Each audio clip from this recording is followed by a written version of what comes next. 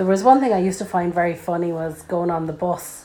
When you started on the bus at first, you'd go up speaking English in the morning and come back speaking Irish, and you'd forget that you're actually still talking in Irish when you get into the car when I pick you up. So I found that very funny in the beginning. Seachtain na Gaeilge fiche atá ann agus tá muidne á chlóra ar bís héad dó a héad trí. Sa chlóraniu té má bhaile chuig má Mammy agus má chlán hain. Tá Bertra fór gum agus drathar a bháin. Tá Abby agus na Colton idirblin i Mansell Gorman agus tá Evan sa Darblin i go láiste nébh óna le Gorman. Ima heachsa rinne mise má idchas go léir trí Gaeilge. Tá Abby agus na Cole i Mansell Gorman inis agus tá Seachtain lífa inis ach bhí Seachtain i bunscoil lán bhéirle. Agus tá Evan ag déanamh achhuid idchas go léir trí bhéirle. So tá meascán omlán difriúil ann. What's your own Gaeilge like now? Tá má Gaeilge anmha ar fad. So Abby, tá tusa séimling na Theach inis. Aber lom faoid idchas hain agus nar thosaigh tusa sa bhanscoil. So tháinig tú ó bunscoil lán bhéirle agus inis tá tú lífa sa Gaeilge. So aber lom faoin athrú sin. Bhí sé an deacair ag an tús agus níor hain sé lom ag an tús mar bhí sé co-deacadam an Gaeilge a fiúcha suas agus elam ach tréis mína nulaigh bhí sé cearcolóir mar tá tú gleabhar sé gacha le lá agus just airn sé ní sé scaile. Agus muinte caint faoin athrú idir bhunscoil agus bhanscoil. Bhí an mulla seo ag Jennifer do hiistí a bhí ag smaoinemh ar a báistí a chur trí idchas Gaeilge.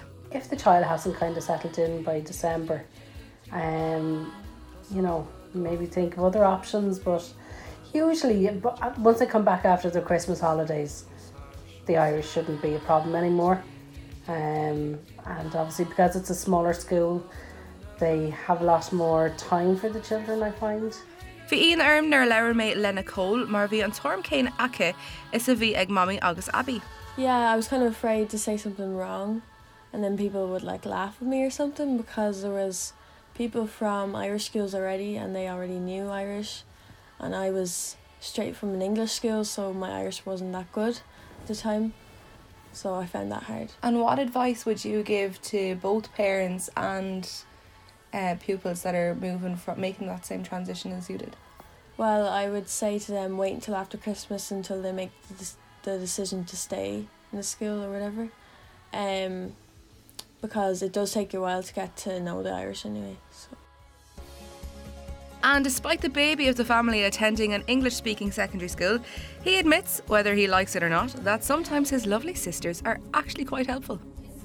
Do you think that you're at an advantage because there is kind of a little bit more Gaeilge at home here than there would be in other households? Yeah, well, I suppose I could always ask the girls if I get stuck on something. Obviously I'd rather not because they're just sisters, but if I really get stuck on something, there's been a few times I've had to write an Irish essay or something, and I just use the girls for a bit of grammar and stuff.